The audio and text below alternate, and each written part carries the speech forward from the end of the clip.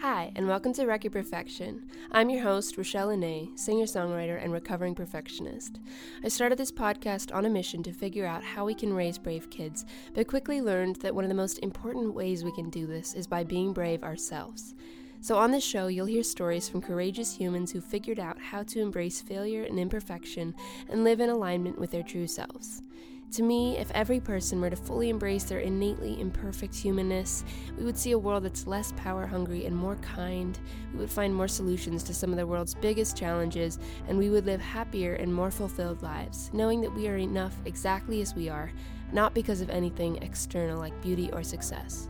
If you struggle with being hard on yourself when you mess up, which we all do, by the way, comparing yourself with others, getting stuck in the creative process because of a tough inner critic, or you're simply tired of trying to stay on the hamster wheel that is this beauty and success culture, I'm here to help you stop, get off, breathe, and realize that you are enough right here, right now.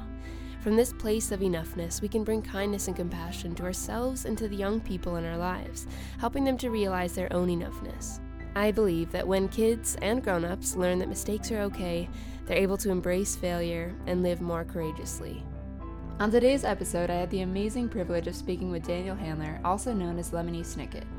He has written numerous novels as well as books for children. His books have sold more than 70 million copies and have been translated into 40 languages and have been adapted for screen and stage. You may have seen Netflix's adaptation of A Series of Unfortunate Events, for which he served as executive producer and writer. He lives in San Francisco with the illustrator Lisa Brown, to whom he is married and with whom he has collaborated on several books and one son. We talk quite a bit about the creative process in this episode, and I left in the parts of our conversation before and after the actual interview because I thought you might find it interesting. Daniel is hilarious and so thoughtful and wise, and, well, here he is. Well, anyway, hello. Hi, thank you so much for doing this today. Yeah, of course, I'm flattered by your interest. Oh my It gosh, are makes you me a kidding? little sad that all small talk now is about Zoom and microphones. it's All the it's people always an I've, awkward way to start a call. yeah, like all the past 2 months, everyone's like, anyway, Zoom sucks, moving on. Like a Yeah. sad societal thing. So, thank you just for doing this. I'm Of course. blown away that you were willing to help out a nobody like me. That doesn't seem like a great way to begin. But You're not a nobody. virtually. I like seeing the guitars in your background. Oh, yes. I just hung those Really actually. more. I Oh got yeah. really bored in quarantine and I changed my whole room. So I guess. Yeah. that white one is a bass. Actually, that's a new addition to the collection recently. Very nice. The bass player is always the coolest one. The bass players. I know. I think that's pretty much the coolest instrument. Besides, well, Yeah. cello's my favorite instrument, but it doesn't look as cool on stage as bass. No, cellos look kind of terrible on stage. They sound beautiful, but this band I play with sometimes has a full-time cello player, and he's been through all of the attempts to make the cello less impossible. Wait, you Um, play with a band? I play with a magnetic field sometimes. I'm like a bonus member. Wait, you Uh, play with the magnetic fields? I do. Yeah. What do you play? I play accordion. No way. I did not know this about you. When did you start playing accordion? In college. Okay. Did you play harpsichord growing up? I think I heard that from someone. No, I had piano lessons. Okay. I like that fantasy though. That's I so love the cool. things that you hear about famous Right. people and you have no idea if they're true. A little powdered wig. I would play the harpsichord every morning because When you're like I was 6 years old, probably like in the 19th century. Yeah. that's so cute. So I like to start out by asking what your childhood was like in terms of did you have perfectionistic or achievement oriented parents? Um, no, that is not how I would categorize them. Um, they both liked to work, I would say. So kind of rising to the occasion of needing to go and work, I think was something that was that kind of trickled down, but they were definitely not perfectionists or demanding in that way. And they also, my sister and I talk about this actually, that we both feel like we learned a nice kind of work-life balance for them. They never pretended that their jobs were so important that you neglected your family in some way. They both worked really hard and they worked really long hours and things like that. But there was never this kind of, oh, I have to get up in the middle of the night and save the world, that is often, I think, with some professional people. Yeah. And you don't feel like you have that either? No, I don't think so, though I guess I would be the last person to ask. But if yeah, I don't. I mean, I really like to work. So if I don't work for a long period of time, it kind of stresses me out and makes me nervous. It Yeah. feels like not eating or something. Like, do you But take vacations? Because that makes me feel weird, like when I take a vacation. I do. But then when I'm done with my vacation, I'm ready to work. You know, I don't. So yeah, I do take vacations. But I didn't for a long time, and I was realizing that was pretty unhealthy. So, yeah. So I'm curious, as you were growing up, if there was a teacher or someone in your life who sticks out to you as having a major influence on you. Well, a bunch of them. I had some really good teachers. I had two really good and different English teachers in high school who were super influential on me.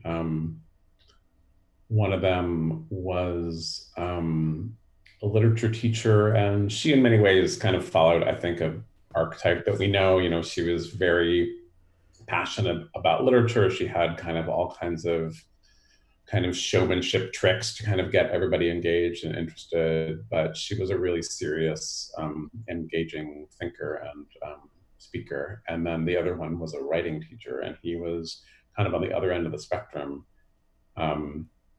in that he was very detail oriented and very thorough and not afraid to be critical at all.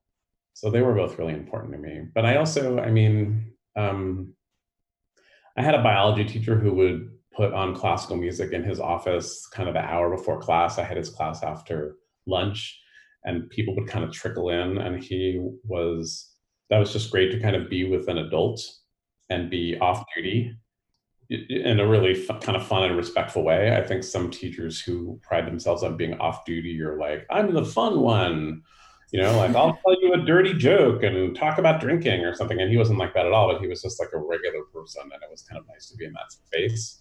And I think about him a lot. And then in college, I had a pair of professors who were really, I mean, kind of almost parental to me in many ways. And they were married to each other, and they lived in a house in the middle of the campus. And I spent a lot of time there. They were really lifesavers. Were they both writing professors? No, one of them was a writer, and I mean, I arrived in college and I knew I wanted to be a writer, and I immediately signed up for a class that the famous writer taught. And you had to go and meet with the famous writer first to get into the class. And she told me that on one of the first days of class that we would have to go memorize a poem, and then we would meet in a field and we were all going to recite our poems. And I thought, I guess I don't want to be a writer. Like, I was not interested in that. And it felt like if you want to be a doctor but you can't stand the sight of blood or something, I just thought, oh, I guess I really love writing and I love books, but I don't want to do that. Was the aspect that you weren't excited about was like reading the poem in front of people? I guess just the whole kind of performative aspect of it, you know? I mean, I really love poetry, and I loved poetry then. And I'll read a poem to someone if we're like in some situation that seems to call for it. But there was something about kind of performative artiness that was not interesting to me. I wanted someone to teach me how to write. I didn't want to teach how to be a glamorous artist in the world. Everyone has that fantasy already. You don't really need to develop that. I've actually been thinking about that because I write songs, and as a songwriter, you're usually expected to also perform your songs. But I'm Right. much more excited about the writing than the performing. And I was thinking about you, and as an author, like you don't have to perform your books for anyone. No, it's really a delight. That's so nice. Yeah. I mean, it's a really, you end up with a very intimate experience, right? I mean, people go to readings and people read books in a book club or read out loud to each other or something like that. But most literature that people, the way most people have literature is a solitary experience. And it's very intimate. And it's really different, I think, from kind of the communal nature of most music, right? No matter what kind of music you're interested in, you have probably gone to see it or hear it with a bunch of people, and that just doesn't happen in literature. You might go to hear an author, but you're not actually going to experience the literature. Then you're going to kind of see the personality or whatever is Yeah. behind it. So you had that teacher who you really wanted to study I, with. I dropped that course. I didn't. Okay. So this was not the famous writer that I'm talking about. So I dropped that course, and I was really just a little confused because I'd wanted to be a writer kind of my whole life, and I don't know what made me feel so beholden to her philosophy that somehow I thought, I guess I don't want to be a writer. And then there was a little dinner that I was on the list of at my college where you would be invited to dinner kind of once a year with other faculty people, and they knew I was interested in writing. And so I ended up sitting next to this woman, Kit Reed, who really became my mentor. And she said, well, I teach a writing class. And my writing class is that you turn in 10 pages a week. And the class only meets once at the beginning of the year. So I explained this at once at the end of the year. What? Only 2 times in a year? That's when the whole class met. And the rest of the time you had one, I think it was a 15-minute slot with her, where she went over your 10 pages with a fine tooth comb. And then you had to turn in 10 pages the next week. You had to write a whole lot. And she told you what was wrong with it. And that was that sounded way more what I wanted. So I signed up for that. And then I took the last slot, which was, and you would sit at her kitchen table, and I took the last one, and her husband would come home, who was teaching film and literature at the university. This is Kit Reed is the writer, and her husband Joe Reed was teaching there, and so we would just talk. He would come home, and it was kind of the same experience of being kind of in a nice adult space. And they had a real tradition of doing that. They had a lot of people who they kind of put under their wing and who sat at their kitchen table. So I took some classes with him. I took more classes with her, and but they were really, I mean, they were very socially conscious, and they were very unpretentious, and they went to the movies every weekend, and anyone could go with them who wanted, and they were really just really fun and exciting people to be around. But particularly Kit was just a very hard worker at writing. So I lost them both recently, and I miss them a lot. I'm sorry. But I mean, Kit's legacy, I don't even know how many books she wrote. Books and books and books and books and books. And she started out in science fiction, and she was one of the few women of that era, kind of classical 50s, 60s era of science fiction. So you can find her in those old kind of sci-fi magazines that has Isaac Asimov and other people like that. But yeah, she worked every day as a writer. She got up and she went to her typewriter and later her computer. She was a slow adopter of the and wrote. And she figured that writing 10 pages a week was not too much to ask of an undergraduate. And that was really great for me because it made me settle down and write. And I didn't court the muse, and I didn't, not write for 3 weeks until I came up with the perfect word. I wrote all the time, and that's how I do it now. So I still have, so it's kind of, I write a lot and then pare it down from there. Yeah, you said that you write pretty much every day, right? Yeah, pretty much. I mean, I don't write on weekends. I mean, sometimes I kind of will actually, but I think of myself as not writing on weekends. And yeah, I definitely write every day. That's amazing. I don't have a job. So, I would love to be able to just do that every day. Just write. Yeah, capitalism's a bitch, huh? Yeah, it's Well, hard. you'd said something because someone had asked you about what it was like when you got your first book published. Can you talk about that? Because you said that there wasn't a lot of money in it, right? No, there was not. Yeah, my first novel sold for $5,000 after about almost 6 years of trying to sell it. Oh my Um, gosh, 6 years. yeah, and I was, of course, really delighted and nervous and happy to have my book going out into the world. But that, I mean, $5,000 was a problem. I was living in Manhattan, and in Oh. Manhattan, you can spend $5,000 in an hour and a half if you're not careful. So that was it was scary, and it was something that had not really been um, taught to me in any particular way. Because you probably just thought, like, the goal is to get published, and then when you get published, like, you're making it. Yeah, and also being broke, which I was a byproduct of not getting to do what I wanted to do. So I could quit doing it and go do something else that would make me money, or I could keep at it. And then when I got to do it, I would make money. So those kind of the two paths that I thought were possible for me. And I didn't know there was what in writing is the way more common path, which is you are published and also broke. Absolutely most writers.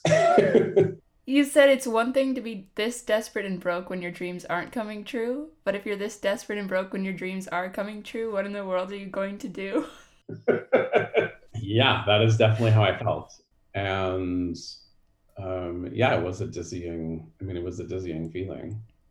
I mean, it's, I think for people in the arts,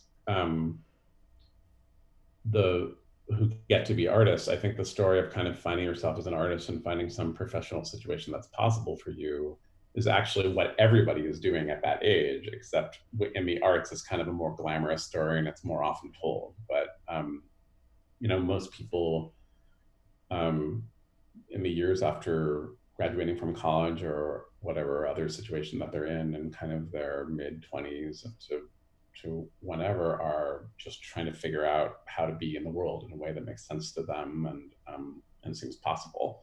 But I think in the arts, that story is told, it's exciting because you admire someone, you're like, oh, look, he gets to make big marble statues. Like, how did that come to pass? And it's like, not right away, that's for sure. And so, yeah, and I think I knew that. And I knew that enough that one of my kind of self-hypnosis techniques when I was broke and desperate was to say, this time will look very glamorous later. You'll be in New York and you'll be broke and you're an artist. And later in your life, you'll think this is so romantic, even though it's just plain awful. But later, you'll think it's romantic, which is kind of true. Now I do. You were the struggling artist. What was it, though, that made you keep going when, 6 years is a long time. Yeah, two things. I think one is that I really liked it.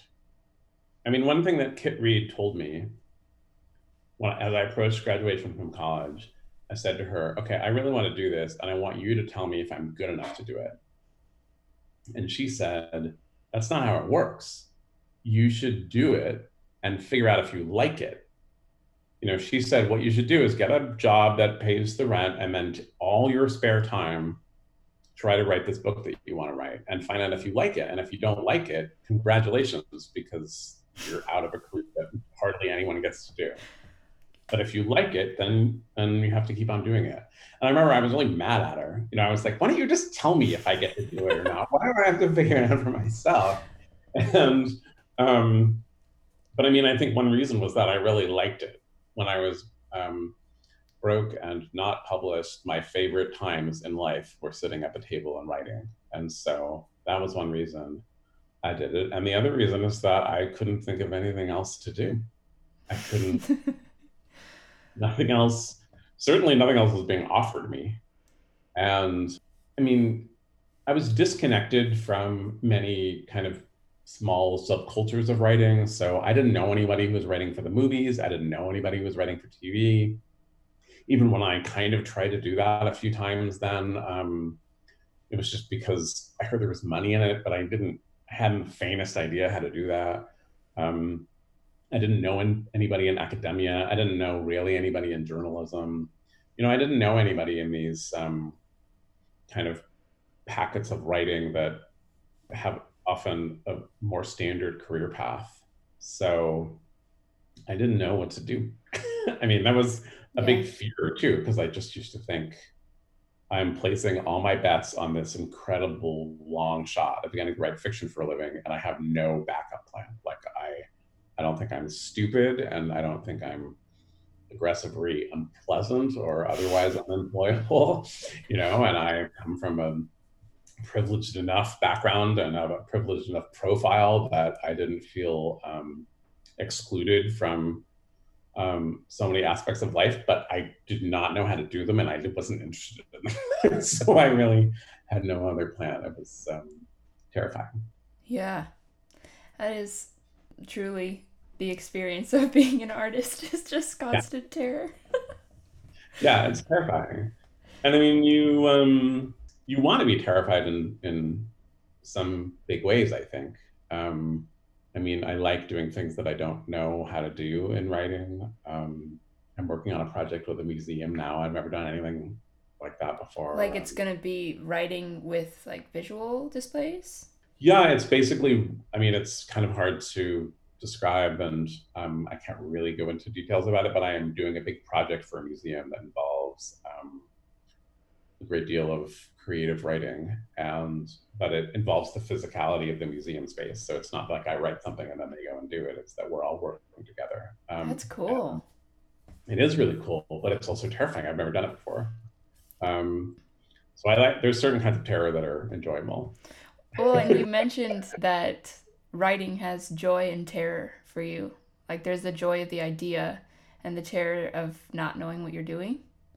And it's interesting because hearing from like such a prolific and successful author from the outside, it seems like you've published so many books that you just sit down now and know what you're doing every time. But it sounds like you deal with the inner critic and the fear of failure just like everybody else does. And I'm curious how you deal with that. How do you work with it and push through it? I mean, I think there's just a certain kind of flat learning curve, right? Do we say flat? I never know how a learning curve goes, but I don't know. Yeah, but I mean, I think there's a certain amount that you don't learn from experience in the arts, and so there's certain things that I know, and because of the incredible luck that I've had, I don't have kind of financial terror breathing down my back, which is a horrible experience that I don't wish on anyone, and is what most people's experience of being an artist is. But so I don't have that kind of terror, but I mean, what I've always said is that when you write a certain book, it's like when you get ambitious about a recipe. If you read a recipe in a magazine or something and you think, I'm going to cook this, and then maybe you have to go out and you buy some certain ingredient or maybe even a little kitchen implement, like I need this little thing to make this thing. And then you do it. And then it sits there in your kitchen for the rest of your life, that little thing that you bought that you're never going to use again because it's only for this recipe and you're never going to make it again. And that's what it feels like. And so I start a book and I figure out how to do it, and it's all a mess of stuff. And then I do it. And then that will never help me again. I read a new book and I have no idea what I'm doing. And so I don't know if it's inner critic so much as it's just that I don't know how to do it. And certainly, if you look at my books, they're all higgledy-piggledy in terms of kind of finding an audience or being higgledy-piggledy? Is that the technical term?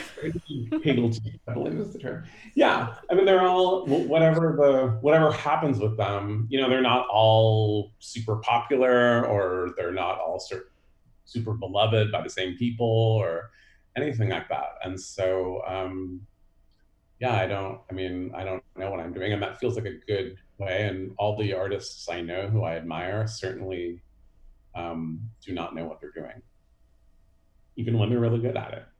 And that feels nice. And I think it would actually be harder to say, well, I better go and do that thing again that I absolutely know how to do. I think that would be really boring and frustrating. Yeah. But I mean, right? I mean, you've written songs, and I bet it doesn't make it easier. Like, you can write another song. Yeah. But when it's time to write a song, you're not like, oh, good thing I already know how to do it. So the song is just zipping right out. That's not Yeah, how. no. Every single time it's a different process. Well, and one thing that I think is interesting is you talk about writing like it's just work. I feel like you don't kind of romanticize it. It's just like, yeah, I just show up and I just work every day. Or not on weekends. I sneak a little on weekends. Well, I mean, I think the work is the work. I think there's something really magical about literature, but it's not in how you make it, it's how it behaves. And a book is magical in your head and luminous in your head for reasons that you don't always understand as a reader. And so as a writer, you don't get to do this thing. And I mean, there's some moments in working in various books of mine where I worked super hard on something and it went just the way I wanted. And those moments are usually completely invisible to the reader, which is as they should be. You just get sad. You don't pay attention to the magic work of my sad sentences and pacing that makes you sad. The idea is that you just get sad, right? You find it inspiring, or like you're in suspense. All these emotions that you can conjure up are not. I'm not able to kind of conjure them up myself, and then just they flow onto the paper. I work hard at it, and so there's definitely a kind of salaryman aspect to how it feels to go out and do it. And I think also Kit Reed taught me that it's better to stay at your desk and write 8 terrible pages. And then at the end of it, you think, oh, you know what I should have done instead? And then the next day you do that. As opposed to you start and it's not going well, and so you quit and then you don't do anything that day, because you could do that for years and years in a row. And many writers do. Yeah. Many writers work forever on a book because they quit every day. And I don't think that's a road to happiness. Yeah, you gotta kind of face all of the dark, crappy stuff. Yeah, well, I mean, when I was studying with Kit in college, or actually the year right after college, I was writing a novel. And she said, most writers will write this kind of novel, or not quite a novel, because they're learning how to do it. And so it won't be that, this won't be your first novel. You're going to learn how to do it, and then it'll be something else. And I remember that she told me that, and I just could not hear it. I just thought, like, that is so sad about all those other writers. Obviously, it's not happening to me. And then it did. That novel is not really done, and certainly not published and not publishable. And it's hard to know when you're starting out as an artist that you're going to have to do that a lot. That the play you started when you were 17 is not the big hit play that's like win you accolades and get you invited to theater festivals all over the world. The band that you start when you're 20 is probably not the band. It's not those songs anyway that are like going to make your big career. And it's hard to kind of get that through your head, because it would be almost impossible to keep working without some dream that something would happen. But you have to make a lot of bad art before you make any good art. I'm struggling with that right now because I'm in the process of recording and almost finishing my first solo EP. I made music with other people, but this is the first project that's like mine entirely, right. And it is terrifying. Yeah. And I am also like putting so much pressure on it. Like, it has to be perfect. And then I have to remind myself, like, it's just the first attempt. Yeah. Well, I mean, I say to students and whoever else is foolish enough to ask me for advice sometimes, when I say, I'm worried that it won't be as good as I want it to be. And I always say, there's nothing to worry about. It will definitely not be as good as you want it to be. That's a certainty. You don't have to worry. That's like, I'm going on a first date and I'm worried it'll be a little awkward. Well, there's no need to worry. It definitely will be. I'm going to try skiing and I'm worried I'm going to fall down. There's nothing to worry about. You definitely are going to fall. And so I think not only when you're starting out, but all the time. You don't have to worry that it won't be as good as you want. It will definitely not be as good as you want. Thanks for that. That's comforting. Yeah. Right? Whatever album, I don't know what singer-songwriter album you admire most, or kind of your secret favorite, but it won't be as good as that. Yeah. You know that. It's a bummer. Yeah. But the sooner that you accept that, the sooner that you can just make the damn thing and then make the next thing. Yeah. And the thing is that whatever thing you make, someone probably was going to love it to death. It will be their thing. And you'll always be like, really? That? And no, that's perfect. Nothing is out of place. And yeah, that's hard. I'm curious, because I've heard that from, there's one songwriting teacher that I worked with who talked about how his favorite stuff that he like worked with, that he thought was his best work, people were like, I don't care about that. And then the stuff that he just churned out that he's like, this is kind of a whatever song, was like people's favorites. Like, did you feel like that with any of your work? Well, it's not a direct correspondence. It just is random to me. Not only is it random in terms of what a bunch of people like versus what just a few people like, but even kind of what people take out of it, or what they tell me they take out of it, is utterly unpredictable to me. And so, you make a thing and then you wind it up and then you send it out into the world and you have no idea what is going to happen. Mostly nothing. That's the good news. I like the idea of winding it up and then just zoom, send it out. Well, that's what it feels, because it feels fragile and you've worked really hard on it, And so it just feels like one of those toys that breaks if you look at it wrong, that you're winding what's an old key from 1910, and then you literally are putting it on like a superhighway, and you're like, I hope it goes far. I hope someone likes it. Mostly nothing happens, and sometimes people hate it or whatever that might be, but it has nothing to do with how you feel about it. So I don't think it's not an inverse correlation, which seemed to be happening with your teacher. It's not like the things that people like most of me, I think, are my worst things, as much as that there's no predicting when it's going to happen, for sure. It does. Art is so subjective. It's just like, however people are going to interact with it is totally up to them and their subconscious and their conscious, and you just have no control. Yeah, and even with what kind of day you're having, right? People say that all the time about art, but I think often artists forget to think about it. You'll just say that was just a song I needed to hear. I don't know, like I got in my car and I turned on the radio and there it was. And like, normally I hate that song, but this was perfect. That was a beautiful musical moment, or you're like, maybe it's a stupid book, but that weekend I was on the sofa and that was happy. That was all I wanted. And that happens all the time. It's true. And then, and then some artists will be like, oh, I didn't like it. And it's like, well, maybe they were busy that day, Yeah. I always think that with masterpieces too. There's some absolute pinnacles of art that you just are not in the mood for, right? Citizen Kane is an amazing movie, but you don't want to go home and watch it every day. Yeah. Right? And someday you'd be like, I'm sorry, Brooklyn Nine-Nine is on. I got no time for you, Citizen Kane. I do love that show. It's really great. That's why. Yeah. So, you can't predict anything.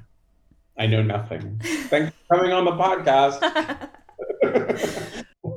So I wanted to get into the series that I know you best for, and I think a lot of people do, a series of unfortunate events. Yeah, I heard of that. You've heard it? I heard that one. So you said in an interview that most children's books are about enforced fun or enforced morality, or aren't you having a wonderful time reading about this? And you never are, and it never goes that way. And so you said that a series of unfortunate events is the acknowledgement of the bewildering state of affairs that is childhood. And I think a lot of times we want to shield our young people from the horrors of the world. And I love that you basically have the opposite approach. Can you talk about why you think it's important for young people to read about the darker side of life?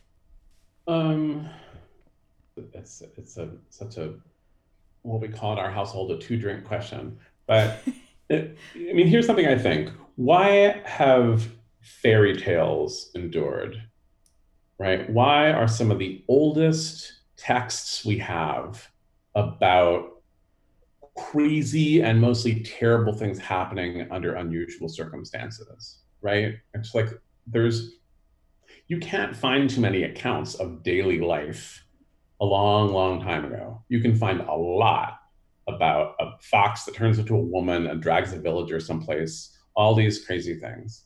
And I think that they resonate. And then for the same reason that folk tales and fairy tales resonate with children. And there's a school of thought that it's all kind of about the hero's journey that you see in these stories, these deep archetypes of a hero who does something and then something is in the hero's way and then the hero gets to triumph. And I don't think that's why. I think it's because they all have super bewildering premises. And when you're a child, you're trying to acclimate to a world that is constantly puzzling, right? When you're really little, you have no idea what is going on the whole time. You know, visuals and sounds and pain is coming at you, and joy and delight and deliciousness is coming at you, and there's no rhyme or reason for it. And as you're growing into consciousness, you know, you just learn all this stuff about, oh, you're a baby, so we're putting you in this plastic thing, we're strapping you in, and we're in something that's moving really fast. You can see everything outside really fast, and then grandma is there when we get there. And that doesn't make any sense. And so I think a story that says, once upon a time there was a king and his daughter never laughed, and so he had a contest that all these men would come into the town and try to make her laugh, and whoever got to laugh got to marry her, right? That's crazy. Every part of that. She never laughed? Who never laughs? And then the solution is to marry her off to a man who can make her laugh? Like, who thought of that? And who would compete for that? Who's like, you know what? I'm so good at making people laugh that I'm going to get in here and win this. It doesn't make any sense. And I think that the way in which it's senseless and the way in which people try to make their way in a senseless world in a story anyway is very appealing. And a lot of bad literature for everybody, but certainly for children, tries to say, if you do this, you will be rewarded. If you're a good person, you will be rewarded. And no matter what kind of comfy life you have as a child, you see that that is not how it goes. And not just the enormous injustices of life that come crashing down on you, but just even the tiniest things. You know, you're in the schoolyard and someone else starts something and somebody yells at you for it, right? You work hard on a thing, on a drawing, and it turns out terribly. And this person sitting next to you who's just better at drawing just draws something beautifully with their eyes closed. And you realize it's just that all this stuff that they're teaching you about causality in the world is just a desperate attempt to keep the lid on the fact that we don't know anything and anything can happen at any time. Yeah. And I mean, we're having this conversation in the middle of like a global pandemic, and we are constantly having to face that we really don't know what's going on. And I think this is especially a time that people can't shield their children from the bad in the world. You just can't. Right. What are you going to tell your kid? I mean, I have a kid, and what do you tell your kid about what's going to happen this summer? You don't know. Summer's canceled. Yeah. That's what I've heard. We don't know that it's canceled, and we don't even know what does it mean. Like, what's going to happen this summer? What are we all going to do? We don't know. Yeah. And if you say to your kid, well, on July 4th, the same parade that we always go to is going to be happening, and it doesn't happen, what have you done? You know, or if you say, you know, maybe if we all wash our hands the exact same way, no one would know we'll be hurt by this thing. And it's not true. And I think a story that starts with, okay, we don't know anything, and there's a lot of horrible stuff that goes on that is scary to us, and we don't know where it comes from. And we don't even know where it comes from when we do it, when we're the instigators of it. What I'm thinking of now is how I think a lot of parents want to use examples like, or made up examples like Santa Claus and things to be like, okay, if you're good, you'll get good things. And good things are going to come your way. Religion's a great example. of that. If you are good, then you will have goodness, handed back to you. And I guess I'm thinking of some parents might flounder and think, well, if my kids just believe that if they're a really good person, bad things can still happen to them, then how do I teach them to be good? And why? Like, why should they listen? Well, I mean, I think we are good for the reward it brings for how we feel and how it makes other people feel, but not because it solves the problems of the world. And I really understand, as a parent, I certainly understand the urge to try to put life in some kind of semblance of order for the child that you're raising, right? Because if the child says, like, if people can die in a car accident, how do I know that you're not going to die when you go to the grocery store? And you have to say, I'm not going to die when I go to the grocery store. I'm going to be right back, right? But it's not true.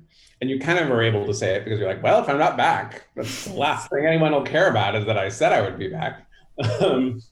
And I understand that urge, and you can't be brutally honest about the chaos of the world every second of the day. You have to believe in your own beautiful illusions and things that you find alluring and things that you find comforting. So I don't really look askance on many devices that people use to make themselves feel better, including my own. But I just think that the reason why texts that have endured will endure is because they acknowledge this bewilderment. And so in writing literature, I try to participate in that tradition of bewilderment. I love that. I love that word, bewilderment. I know it's a good one. It took me a while to kind of find exactly the word that I mean, and that's the word that I mean. My wife is really tired of it. And she'll be like, what are you doing? And I'm like, I just feel bewildered. And she's like, you're not giving a lecture about literature right now. You're just here at home. You have to use something different. But it's a good one. So I have a friend who wants me to thank you for these books. So thank you. You're welcome, friend. Stranger. I know, right? Just so many random people in your life right now. She mentioned that they're particularly helpful when it comes to teaching resiliency in chronic trauma. I'm just going to read what she sent me. She said, as a clinician and school counselor, it's the biggest problem I see in work with children and adolescents where we start teaching them ways to process and challenge their family/abusers, which usually leads only to more pain and suffering. Instead, we should be teaching mindfulness and wisdom to judge whether emotions, rationality, or a combination of both is most effective in the situations we face. His series of unfortunate events shows that the three children don't ignore their sadness and pain, but they use their strengths to overcome, and it's not until the very end when they are safe, spoilers, that they work together to make sense of it all. So I guess I'm curious if you intended to teach resiliency in chronic trauma, or if that was just a happy result of some very sad books. Well, I mean, I never set out to teach anything because I don't, that's not where literature comes from for me as a someone studying literature and reading literature, but also as making it. I don't think to myself, what lesson can I teach and what vessel can I put lesson in? Instead I think, what if someone fell down an elevator shaft? That's interesting. And so I definitely don't set out to teach that, but I also come from a Jewish family that fled pain and suffering and came to America to sit around and laugh around the dinner table. And so I come from a long tradition of cultural and personal resiliency. So I'm sure some of that kind of rubbed off, not to imply that it's an exclusively Jewish tradition, because there's suffering all over the place and people are laughing around the dinner table all over the place. But I think that I would certainly agree with your friend that what appears to be the best way to live with trauma is to live with it, is neither to deny it nor spend all the time trying to unpack it, but kind of live with it. And on a scale of trauma, I've led a pretty gentle life, but things that have traumatized me and affected me remain with me. They're not over. They walk with me. And I think there's no way to I don't think there's another way to do it. I think there's a way to kind of pretend that's not happening, but Yeah. the way to do it. Well, and it seems like the kids are constantly needing to take control of their lives, which is it's one thing that I really like, that the Baudelaire children are they have a lot of agency, and they're always like taking charge. And I think it's important for kids to recognize that they have agency, and that they can make changes for themselves in their lives. So I really appreciate that aspect of it. Yeah, I'm glad. I mean, hopefully it's true. Sometimes they're not able to. Yeah, It's true. sometimes that's true. I mean, there's a long tradition of orphans in children's literature too. Some of the texts that we're talking about, the Brothers Grimm are full of children who are lost in the forest and trying to find their way. And some of that is just kind of literary shorthand. It's the easiest way to make a child a hero of a story, is to make sure that they're not adults hovering around them who are mindful and wise and careful and good. You're not gonna have any fun with the story, you know. You're only gonna have fun if you're an orphan. Yeah. If you say there's a wolf in the woods, so I don't want to carry this food to grandmother, and the mother says, "I'm so glad you told me. I had no idea there's a wolf in the woods. Like, stay in the house, for God's sake. We're going to deal with this. I'm going to call the wolf guy, and we're going to get in the car, obviously, and go around the woods and bring the food that way." What was I thinking? I'm so glad you told me that, and I'm sorry that I didn't know that before. I should have known that. I never should have even suggested it. That's not a good fairy tale. A good Oh fairy my tale is god. go to the woods. You were born to write children's books. You truly were. Oh my gosh. One thing that also sticks out to me about the kids, sorry, I'm like thinking which That's okay. things I want to ask. It's hard to get over that, right? And now I'm just thinking about wolves in the woods. I don't know what to do now. Um, so it strikes me when I read the books and like watch the series that basically no adults listen to the kids. They're just constantly being ignored, and either like the adults in their lives are either too preoccupied with their own lives, or they're just like completely oblivious to what's going on, to see that the kids are in trouble. And I guess I was curious if that was based on like what you see happening in the world at all. Yeah, I mean, I think that's a pretty universal experience. Certainly, when you're a child, you were unable to make your own priorities and preferences primary in the minds of adults who are caring for you. Even if you are incredibly spoiled, um, you're just that's not going to be possible. And particularly when you're a young child, the things you want are often literally impossible. And so Like to you get fly. that way. Yeah, or I mean, my son was really into birds when he was little, and this would probably be a story of like breaking your child's heart, no matter what. And he really wanted to bring home like birds that he saw in the park. He was like, "I want to bring one home." And in a moment of, I'm sure I was reading on a park bench and he was playing and he told me this thing, and I was like, "Please just go and play so I can finish my book." I said, "You know what? If you can catch one of these birds, we're totally bringing it home." And so then he tried, and it was really heartbreaking because he couldn't do it. And I also began to have a paranoia that some bird that he would catch would be some wounded bird, right? And then we'd bring home a wounded bird, which would definitely not be what he wanted, and it would die, and it would just be this horrible story. So he came to me and he said, "I can't catch one." He was really upset, and I said, "I'm sorry, I wasn't thinking right about that. The birds want to be with their families, and we don't want to. What if someone took you away from your family? You wouldn't like it. So if you took a bird away from the family, then that wouldn't be good." So I thought that would do it. And he said, "We can have a whole family of birds stay in the house." you know and then I was able to say, "You know what, if you can catch an entire family of blackbirds, we are totally bringing them home." And then he was unable to do that, and that was kind of the end of that whole project. And that's a very cheerful example of a child bringing a problem that an adult is unable to fix or unable to really hear.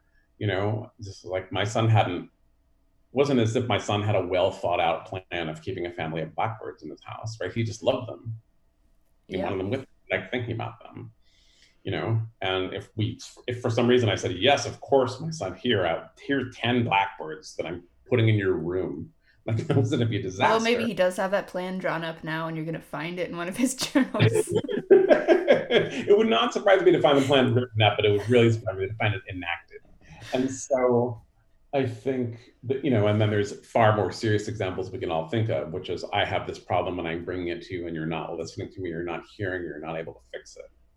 And I think that's a pretty universal experience. And I think actually it's also a universal experience of adulthood. It's just that when we're adults, we've kind of have it hammered into us that we at least have to pretend to be thinking of other people a great portion of the time, right? Mm-hmm. And so adult life is that same, is varying levels of heartbreak, because there's something that's important to you that you want that is not really acknowledged in other people. Maybe you can't say it, or maybe you can say it, but it's so ridiculous or so impossible or so painful even that it can't be made real.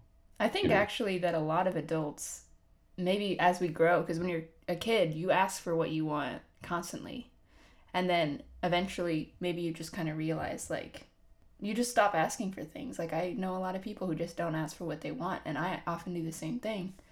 Well, and also the violent selfishness of our impulses and desires are off-putting to other people, as they should be. Right?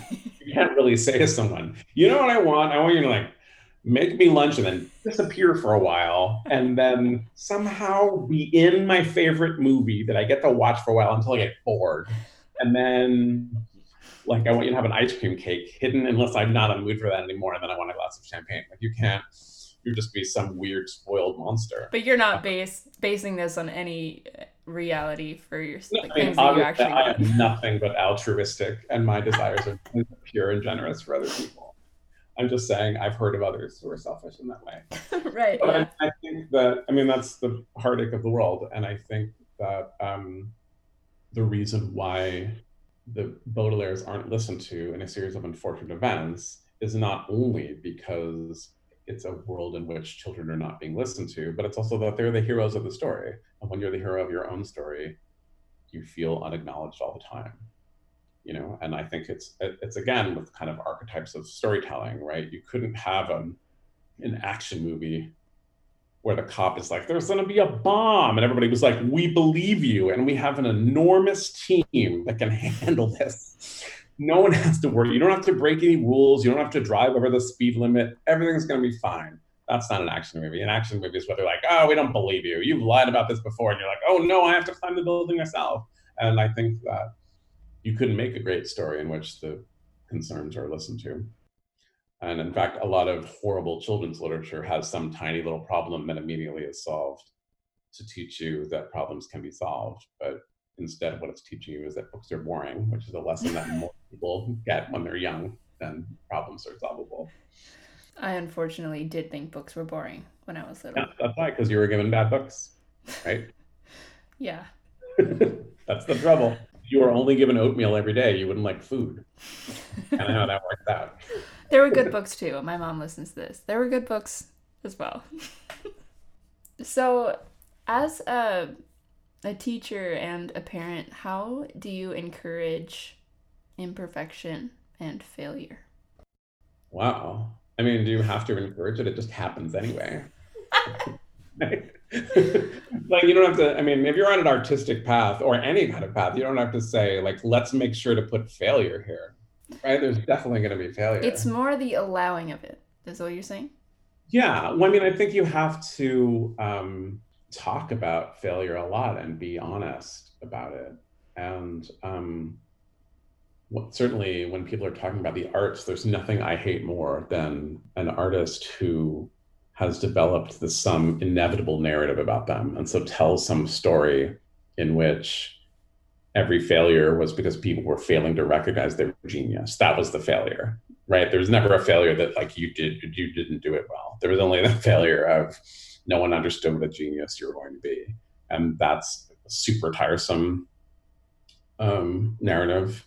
For a while, I feel like it was an almost exclusively male narrative, but increasingly, I think more and more different types of people are enabled to be insufferable in that way. So that's progress, I guess. But But I think that you have to just talk and acknowledge your own failures. And I mean, I don't teach that much, but when I teach writing, I bring in bad things that I've written, and then I try to get everybody to write badly for a while. But a great opening exercise in a writing class is like, let's write 5 bad sentences. And then people write 5 bad sentences. They feel really either giddy with it. And then you can talk about the ways that they're bad, and no one takes it personally because I told you to write a bad sentence, right? If I said, bring in your dearest piece of writing, and I was like, oh, the sentences are terrible. And you're like, oh, but I don't want to fail. But you just start with easy failure, and then you move on to the more difficult failures. Next lesson is bring in your best work and we'll rip it apart. Well, I mean, actually, if I'm ever teaching writing in a group and it's some kind of workshop thing, I don't have people bring in work that's really important to them. I have people create work, usually in class, and then we can all just talk about it. So if I just say, I'm going to give you 15 minutes and we're all going to write a description of a room, then if somebody says, I'm not sure this is working, no one's really defensive because you're like, well, I only had 15 minutes. Of course it's not working. And I think that's often better. And then I'll bring in other people's descriptions of rooms that they spent time on, and we can talk about how they work. We can talk about how it does. But yeah, I guess small failures is a good way to do it. But I mean, I don't know. Maybe this is my Jewish upbringing, and I can't think of ways in which I encourage. I mean, that's it right there. Like, I think that's perfect. Starting with, I've had that as a songwriting exercise before, like, write the worst song ever. And it is really helpful to just be like, all right, I'm going to try to write something bad and then get it. I'm doing a project with some songwriters now, and when they get stuck on lyrics, they'll just sing out loud like the worst. It's often like obscene or totally nonsensical, but it rhymes or something, like, but it fills whatever slot they're trying to fill, but it's horrible. And then it kind of frees you because you think, okay, not that. So we've made some progress. We didn't know what was going to go here, and we still don't know, but we know it's not this horrendous thing. That always seems like a good. And then you can go back and edit later. Yeah. Yeah, well, I mean, they don't keep it, but even just saying it out loud, just saying like something horrible, I think can kind of make it is one small step towards getting it good, I guess. Yeah. Well, I just have one more question for you. Okay, I'm ready. So I'm just wondering, what is one piece of advice that you would like to offer? One piece of advice I would like to offer. Oh, I don't know. What situation am I offering this advice? Just general advice? Well, the podcast is about imperfection and failure and basically being brave and facing your fears. So, anything in that vein, or just in general, like a piece of advice that somebody said to you that was impactful? I don't know. I'm sifting through all of it.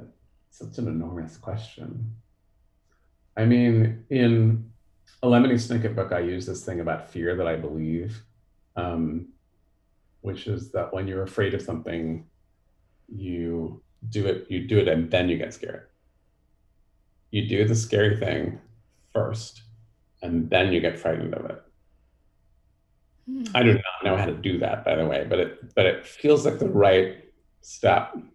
Action first, then fear. Yeah, but I mean, again, it's so vague. It's kind of hard to say. I don't want someone to be like, Daniel Handler told me I could run through traffic and it didn't work out. It really depends what you're afraid of. But I mean, I think the important thing to remember if you're trying in a creative field, which I feel like is the kind of thrust of what you're talking about on your podcast, and I don't just mean the arts, but kind of anything in which you feel like your creative mind is a part of it, is to know how deep a tradition of failure there is and how it's such a much bigger tradition than anything resembling success. Do you really want to be an artist who's pleased with their own work all the time? Like, we've all met people like that. Are they our favorite people? No. So I think to know that when you're failing, you're participating in a grand tradition of art making and life making is really important to remember. I love that. And there's so much failure. Yay! All the failure. Yay! I love it. Well, thank you so much for being on Sure. the show today. It was very Well, generous of thanks you to for take being the time. interested. I look forward to hearing the new songs you're writing on your shiny new bass. Do you play bass and guitar on your new EP? Bass guitar, cello, vocals, yeah, everything except for drums. Do not know how to play drums. Want to learn though. And somehow amateur drums sound worse than amateur anything else in pop music. Yeah, they're Like kind of the kind of most important. crappy guitar can have a magic, but a bad drummer is just a regular bad drummer, not charming. Do you perform with the magnetic? I'm just like, this is accordion to me. Yeah, with the magnetic field. Yes, I do. I do. Yeah, we did this bunch of shows in December in New York. We had a really fun time. Oh, that's so cool. Yeah, I mean, he's a really inspirational person to be near, and I Wow. mean, an incredible songwriter. I think. Yeah, I he's think one amazing. of the absolute best songwriters. I can't believe you do that. That's you're just like shot up. Like you were already so cool. Now I'm just like, what? You're blowing my Yeah, mind. it's really fun. I mean, I tag along with him because it's so great to be near. It's so great to be near.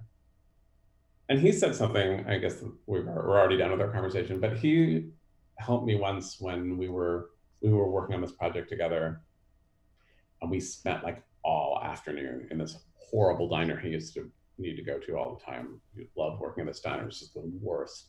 And so we'd go there and we were working on this thing and we could not do it. Everything was horrible about it. And then at the very end, we were like, well, maybe we should just try this thing. Well, we don't have time now, but we'll try this thing tomorrow. And so we left and we were going to go get a drink. That was his thing, is he would drink like highly caffeinated tea at this diner until cocktail hour, and then he would go drink cognac. I would go work with him, and then I would like have a drink with him and leave. And we were walking to the bar, and he said, "What a great day of work." And I was like, "Are you kidding?" It's like that was the worst. And he was like, "Yeah, but we figured out like we know what we're gonna do tomorrow. It's great." And he wasn't being artificially happy. He was like, "That is perfect." Like, and it really helped me. Yeah. And then when I have a horrible day writing, I'm like, "Oh, perfect. This is great." Yeah, it's really magical. Because every mistake shows you that you're growing. Yeah, and that it's just necessary. And I mean, he's a little bit older than me, and and I think when you start in pop music, you often are starting young. So when writers are learning how to write, singer songwriters are all performing. But he he just had written so many songs that he knew that you had to write terribly many days. Oh, He that's was like, "You amazing. already do that," and that's a real gift to know that. And he's great that way in the studio too, because it's all in perfection, and his recordings are so magical, and they're so magical because he makes a lot of people feel really comfortable, and because he'll just try something. And not only with me, and I'm not that great a musician, and so I'm really happy that he makes me feel like I can do whatever I want and it'll be fun and we'll figure something out. But I've seen him just transform engineers, and he'll just go in and they'll say, "I can't get rid of this like hum. I'm moving stuff over," and he'll say, "Play it for me," and then he'll just be like sample it, and we'll like take it down a notch, and so it's a hum that sounds the same as the bass. Oh, And then wow. the next day will come in, and the guy's like, "I put this like vase on top of the piano so it rattles," and he's like, "Yes." I And want to talk to him. That sounds amazing. That's yeah, it's incredible. really magic, and particularly in a recording studio, right, where sometimes someone's like, "I'm wasting 4 hours of your time trying to figure out where this hum comes from that Yeah. only I can hear," and you're like, "Oh man, Yeah. paying you by the hour." Yeah, it's not cheap. Yeah, and he's really transformational in that way. He's great to be around. That's I'm incredible. glad you like his music. Yeah.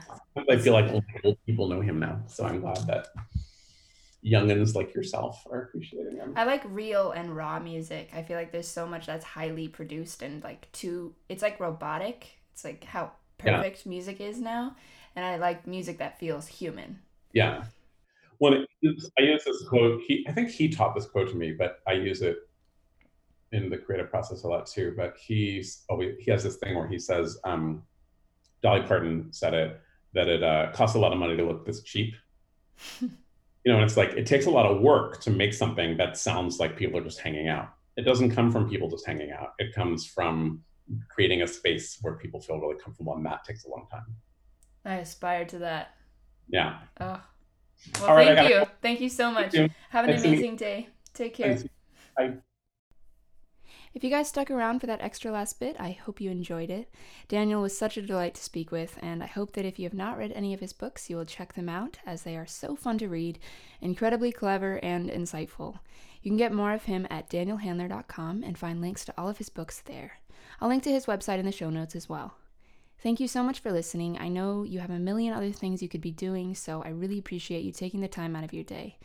If this episode felt impactful for you, I would be so grateful if you could share it with one person who you think would enjoy it.